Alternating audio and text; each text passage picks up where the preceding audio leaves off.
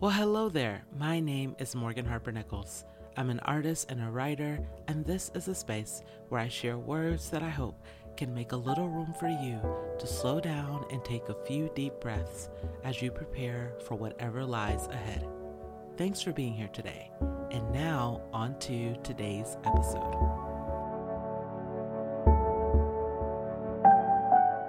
Today is part 4 of this week's series on learning to thrive in the desert. Parts 1, 2, and 3 came out earlier this week and are available wherever you listen to podcasts. Today I want to focus on what I observed about cacti while visiting the Desert Botanical Garden, and also what I've observed about cacti in general. When it comes to these prickly plants, there's often so much more than what we see on the surface. Because I live in Arizona, I see a lot of cacti on a regular basis. One thing that always stands out to me is that they rarely look like the pictures of cacti I see online. If I were to Google the word cactus, the search would most likely return images of bright green plants stretching up in the desert sunset.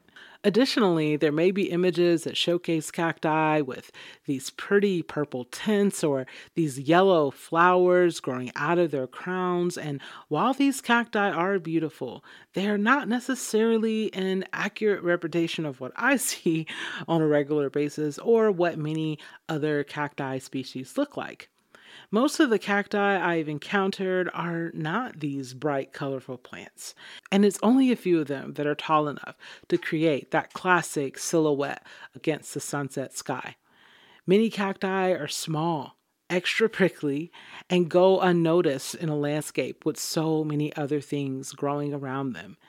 And yet, even in their simplest form, they are still valuable to their surroundings.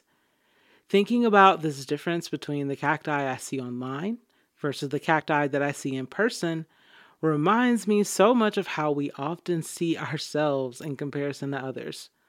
Online, everything seems more pristine and romantic. We see other people posting about their daily lives in saturated colors and with filters that accentuate their features and hide the ones that they don't want us to see. So much of what we encounter on the internet ends up becoming larger than life. It's alluring, idealized, and unfortunately, these unrealistic expectations are often what we end up comparing ourselves to. What I love about cacti is that they don't know anything about how cacti are represented on the internet. They don't know that it's often the most glamorous cacti that get the oohs and the ahs and the likes. To a cacti in the desert, these images are about as useful as a cell phone to view them with. Cacti don't need to know about the lives of other cacti to know that their needs are just as important as anyone else's. They thrive without knowledge of how others perceive them. And they thrive without needing to compare themselves to those around them.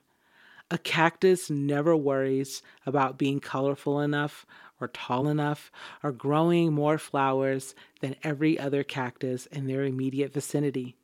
No matter their shape or size, they meet their own needs because that is the only way they know how to survive. They take in water and store it. They set down roots and grow towards the sun. They don't shed all of their needles because they don't like the color, and they don't question their value because of how they were created. No matter how big or small, colorful or muted, cacti continue to thrive in the desert just as they are. Now, I know that our lives are a lot more complicated than that of a cactus, but in the same way, we create narratives around images we see online or on social media.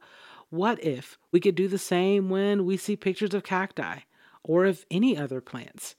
What if shifting our frame of reference could lead us to have a healthier relationship with what we perceive about the lives and appearances of others? So here's a little activity. If you've ever taken a picture of a plant, go through your phone and find that picture. Consider its beauty. Take in everything you love about it. And then consider that it's possible that just outside of the frame of that photo, there were other plants that didn't get photographed. Maybe they weren't as colorful, or you just didn't feel drawn to them. Remind yourself that that's okay, because those plants were going to keep thriving in that landscape, regardless of whether they were photographed or not, and regardless of whether or not they were seen. Remember this when you don't feel like you're being seen as much as others. You may not always have the camera lens turned in your direction, but just like the cacti in the wild, you're seen by something even more powerful every single day. Sunlight, fresh air. Trust that this matters. Trust that being able to grow and thrive in the desert is more than enough. Trust that your life has meaning and value, no matter who does or does not see it.